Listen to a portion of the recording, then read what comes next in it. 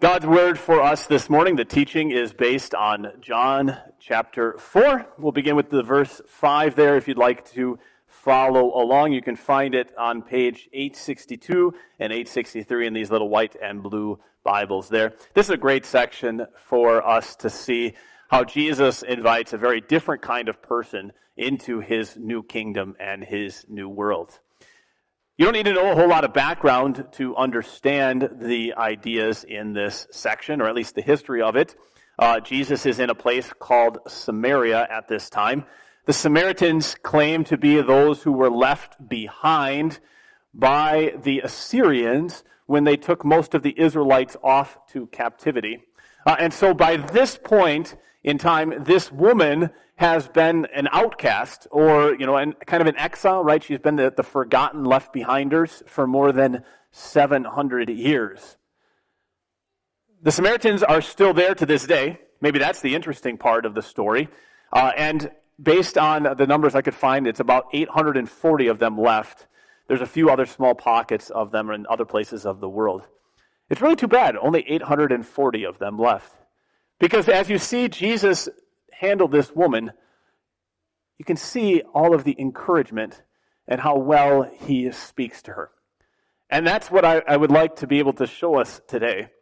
Not really the harshness of this, but just how well he speaks to her and how he invites us to become like her. And so let's see that from Jesus here in John chapter 4.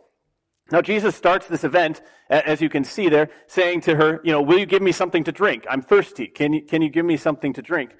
But then the shocker comes just a few sentences later in the conversation when he says to her, I give living water. Do you hear that? He says, I'm thirsty. And then he says, I give living water. I'm thirsty. I give living. Well, which is it, Jesus? Right? Either you have water or you don't. Well, that's the contrast in the section. So what does that bring out for us, right? How do we figure that out? If you look through the Bible, the next time that Jesus speaks of water and thirst helps us a lot. On the cross, he says, I'm thirsty. What does that mean? Probably one helpful place to look is Psalm 42. In Psalm 42, the psalmist writes, as the deer pants for streams of water, so my soul pants for you, my God. My soul thirsts for God, for the living God. Where can I go and meet with God? That's it. You hear that? In the Bible, thirst is a metaphor for longing for God. The point is that in the Bible, thirst is this common metaphor, this common picture word for the spiritual, eternal emptiness, the searching, the longing, the agonizing emptiness or desire, and even the death that we have in us for God. Apart from God, there's this big longing and desire in our hearts. If you read through the Bible, if you read through the Psalms, Isaiah, Jeremiah, and let's see, who else? Yeah, Isaiah, Jeremiah, that's a good start. You'll see that this picture, this idea of thirst is used over and over for people who are looking for God's presence. The opposite is true a little bit too. That where God is, there is water. For example, the Garden of Eden. It always surprises people if you read the first chapters of the Bible. The Garden of Eden has 4 rivers in it. How many rivers does your garden have? Probably not 4. No, but obviously the Garden of Eden was bigger than just your garden at home. 4 rivers. God's presence brought water. And another time, Abraham and Lot are looking over the land in front of them. They say it's well watered like the garden of the Lord. There's this connection. The presence of God means water. It means life. So then when we get in this section, he says, I thirst, I am thirsty. What is he saying? The Bible is saying to us that there's something that our soul needs, right? There's something that our soul needs just as much as we need water for physical life. There is a longing, a searching, a desiring in our souls, a thirsting for something. And if the bucket of your soul is in anything other than God, if it's in anything other than the love that God gives, if it's in anything other than the words of God and the promises of God, then the bucket of your soul is going to be empty. That's what this section is starting to tell us. Think about Jesus on the cross. That's where it really gets helpful. On the cross, Jesus says, I'm thirsty. Now, I'm sure some of you have read through the history of Jesus' death before. Up to the point on the cross where he says, I'm thirsty, has he complained at all about the physical problems that he goes through? Think about that for a second, right? Up to that point, he has been beaten, he's been whipped, he's been flogged, so they whipped him with a very special and cruel kind of whip. They had a crown of thorns put on his head, they blindfolded him, they spat on him. The Bible doesn't tell us that he cried about it. I don't care how tough you are. That had to hurt. There's no ow or ouch or man, that one got me. There's no discomfort at all. In fact, the Bible makes the point to tell us that he was silent like a sheep before the shears. Why does he say then, I'm thirsty? We know it's for a reason. It says even that the scriptures might be fulfilled. He says, I'm thirsty. What's that reason? Psalm 22, it says, I'm poured out like water. My strength is dried up like a piece of earthenware in the furnace. My tongue sticks to the roof of my mouth. Does that sound like somebody who is thirsty? Yeah, and that's Psalm 22. He's quoting that psalm on the cross. In the first line of that psalm, the line that he starts out with, my God, why have you forsaken me? Why did he say, I'm thirsty on the cross? Because he experienced what it was like to not fail God. He experienced what you and I go through to not have God. That's what the Bible means when it says, I'm thirsty. Now, was Jesus thirsty at the well? Absolutely. Was this woman thirsty? Yeah. I'm not saying it wasn't physical. It wasn't real, right? I'm saying, how can Jesus go from saying, can I have some water, to I've got the living water? Can I have some water? I've got living water. It's because of this. It's because thirst is a metaphor for our longing, our desiring for God. And Jesus tells this woman, I've got living water. There could hardly be a bigger contrast in Bible times and Bible stories. Remember last week we heard about this man, Nicodemus, older man, probably rich, well-respected, a Pharisee, very religious, member of it was called the Sanhedrin, the 70 ruling people. This week it's the exact opposite. A woman, probably poor, a Samaritan. She's an outcast. And what does Jesus tell her? Look at this conversation. He starts the conversation with her, will you give me something to drink? And the woman says back to him, why do you ask me for something to drink? Don't talk to me about having something to drink. Well, if you really knew what I have, you would ask me for living water. He doesn't shut her down at all. In fact, he gets her to keep asking, doesn't he? And she says, why are you talking about living water? Do you think you can do this great thing, this better thing than even our forefathers? And he doesn't say, why do you doubt me, like he says to so many other people? Why do you question me? He says, keep asking. Keep talking about this. Let's go get your husband and I can give you this living water. And at the end of the story, it's something even more remarkable because she says, I have all of these religious questions. I'm not sure in life. Maybe. And he says to her some of the most profound words in the whole Bible, I am, or I am he. Do you know what those words mean? Sometimes people will point out to you, Jesus never says, I am God. Has anybody ever said that to you? You don't have to put your hand up. Maybe somebody said it to you. Jesus never says, I am God. It's true. If you're pulling out your English Bible and you do a search on Bible Gateway for the words, I am God, you'll never find that from Jesus' mouth. Jesus was a Jewish person. When God revealed himself to Moses, he used the words, I am. That's the name he gave himself, I am.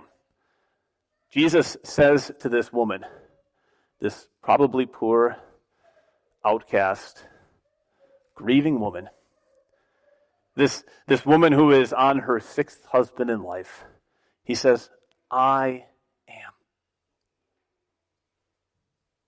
Think about that contrast. He's not in the temple. How did he treat the temple? He made a mess of the temple, didn't he? He's not with the Pharisee and the high religious leader. He's with a woman who's alone in the middle of the day. He's with a woman who's obviously gone through a lot of grief if she's on her sixth man in life. He's on a woman who's looking for love and for longing and for somebody to care for her. I mean, otherwise, would she be on her sixth person in life? And he says, I am. I'm God. I'm right here. I am your God. God has not forgotten you. God has not overlooked you. God is everything for you. Right here. Friends, isn't this great news? This is the best news ever. The point is, everybody's got a soul. Everybody's got this thirsty soul inside of them, right? Everybody's got to has a thirsty soul that has to drink something, has to be watered so we can live.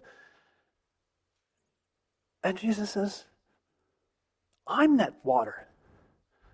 You know, do you remember, I wanted to make a little comparison for you. Maybe you don't believe me that everybody has a thirsty soul. Do you remember the Sprite commercials from the 90s? What were the Sprite commercials from the 90s? Remember those? Got it? Obey your thirst. Huh? Why do you think they said, obey your thirst? Do you actually know Sprite started out that commercial series, if you go back to the early 90s, with this phrase, control your thirst. Control your thirst. And then somebody had the great insight, when you're thirsty, you really can't stop yourself. You just got to do whatever your thirst says. Now, I realize they were talking about physical thirst, but don't you think there was probably a little bit of a metaphor there? And then, have you noticed what they've said recently is the theme for their new commercials? It's right up here, thirst for yours. They've even given up on this idea that somehow you can control the thirst that you have. And they've just said, the thirst is running your life. The thirst is over your whole life, and you've got to obey it. You've got to follow it. You should have that thirst and want what's yours. Now, I tell you this. I put it to you this way. If Sprite has enough insight on human behavior to say that when you and I have physical thirst, it's not really controllable, right? That you should just thirst for yours and let your thirst have its way in your life.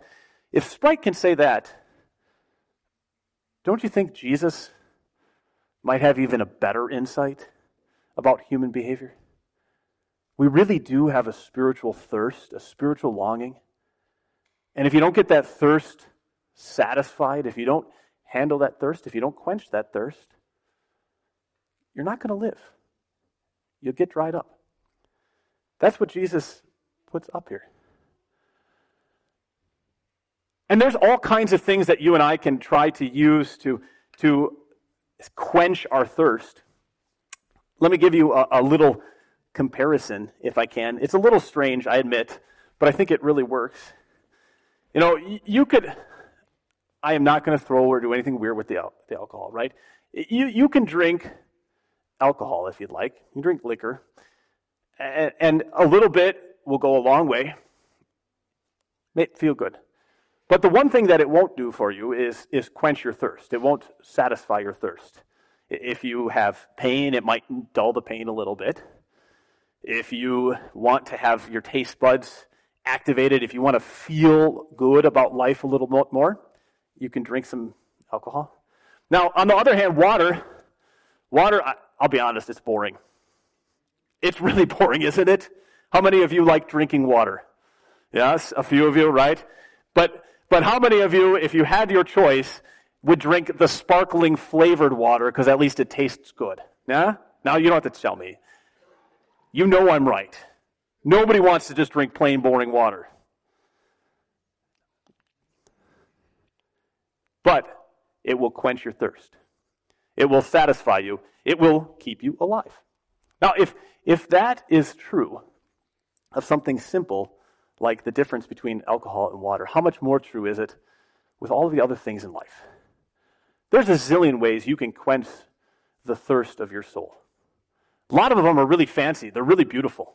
I know that coming to church, I know that sitting down to read your Bible, I know that praying, I know that forgiving other people, I know that passing on a word of encouragement, I know that telling somebody Jesus lives and there's resurrection after this world, I know that digging into Christian teaching and doctrine, honestly, it can be really boring sometimes, right? It's just like drinking water. But it fills your soul in a way that all of the other fun things of life, money, power, enjoyment, ecstasy, not the drug, I mean just the excitement, everything else cannot do for you. It is the one thing that will actually satisfy your spiritual longing. And what is that thirst? Remember what Jesus said? Jesus said on the cross, I am thirsty. I thirst. What's that thirst? Why is he crying out on that cross? It's because, as he already said, he feels abandoned by God. He feels forsaken. In that moment, he is experiencing what it is actually like for you and for me to not have God in our lives. He is experiencing the judgment that comes on us because of evil and wrongdoing and all of the sin in the world. He's experiencing the punishment that happens to us. He's experiencing hell itself. He knows what it's like to not have God love you and look on you with pleasure and delight. He knows all of those things. That's why he's thirsty. That's why he's dried out. And he's done that. He's done that all so that he can say to this woman and to you, I'm the living water. I poured myself out so that you can have all of the gifts of heaven. I poured myself out, my life out, so that you can have eternal life. I poured myself out so that my spirit would spill out and you could be filled with it. Right? That's this news. He doesn't just want you to be feeling good about life. He wants you to be filled up with all of these good things. And that's the thing that he would have us take away today. That he doesn't just want us to be feeling good about how we go through this life, but that we would be filled up with good. You know, if I got to pick somebody in this story that I would like to be, I certainly wouldn't mind being this woman. Would you like to be this woman? That's not a bad place to be. Jesus never yells at her once, and she's the one person probably in the whole Bible that Jesus says, I'm God to. That's pretty cool. I wouldn't mind being this woman. And if I had to be one person, I would like to be this one person who gets to run back and tell everybody, you know, I met God today. It was awesome. He told me all the things that I'd ever done in my life, and I don't feel terrible about it. Now let me give you a comparison from our time just to make you think a little bit. Maybe you remember back in 2008, there was a TV show called The Moment of Truth. Anybody watch that one? You don't have to tell me. You know, just think about that for a second. Did you watch that TV show? On the show, a contestant was asked 15 questions. And if they answered the questions all truthfully, they got $500,000. It was not a quiz show, though. You didn't have to answer them correctly. You had to answer them truthfully. And in 2008, there was a woman named Lauren who played on it. And she answered the first 11 questions correctly. In it, she admitted even to stealing. So she's airing out all of her things. Her husband is sitting right over there. The next 2 questions, she admits to adultery. And the last question, the guy looks at her and says, okay, are you sure you want this one? Do you think you're a good person? And she said yes. And both the lie detector machine that she was hooked up to and the lie analyst said she was lying. She was booted off the show. She lost everything for lying that she was a good person. Do you think she went home and told everybody, you guys have got to go on this game show? It tells you everything you ever did. It makes you face the reality about yourself. And it's just the most wonderful thing that I've ever had happen to me? Absolutely not. She ended up getting a divorce. Her husband left her because of that adultery. That's the difference here. Jesus sits with this woman. She runs back and says, he told me everything I ever did. And it's the best news of her life. That day she got living water. God wants you more than anything to have your sins forgiven, to have the hope of heaven, to have righteousness and goodness in this life, to feel good about the things that you do and who you are, not because you're such a perfect person and everybody loves you, but because God thinks good things about you. And you can have that. You can have that right here when you know the man who said, I thirst for you. You may not always feel good seeing him on the cross, but you will be filled with good. And that's what really matters. Let's pray that we would be filled with that good. Lord Jesus, you showed us today in this word that very often in our lives we try to feel good about stuff. That doesn't always fill us with good. We ask that you would let these things that we try to feel good about fall away from our lives. Stop trying to please us and pleasure us and make us happy, and let us turn away from them. Let us instead be filled with your word and with your promises and with your gift of new life. Let us see you clearly. Our Savior, our Lord, our Redeemer, the King of the universe, the one person who can really fill us up. We pray for this in Jesus' name. Amen.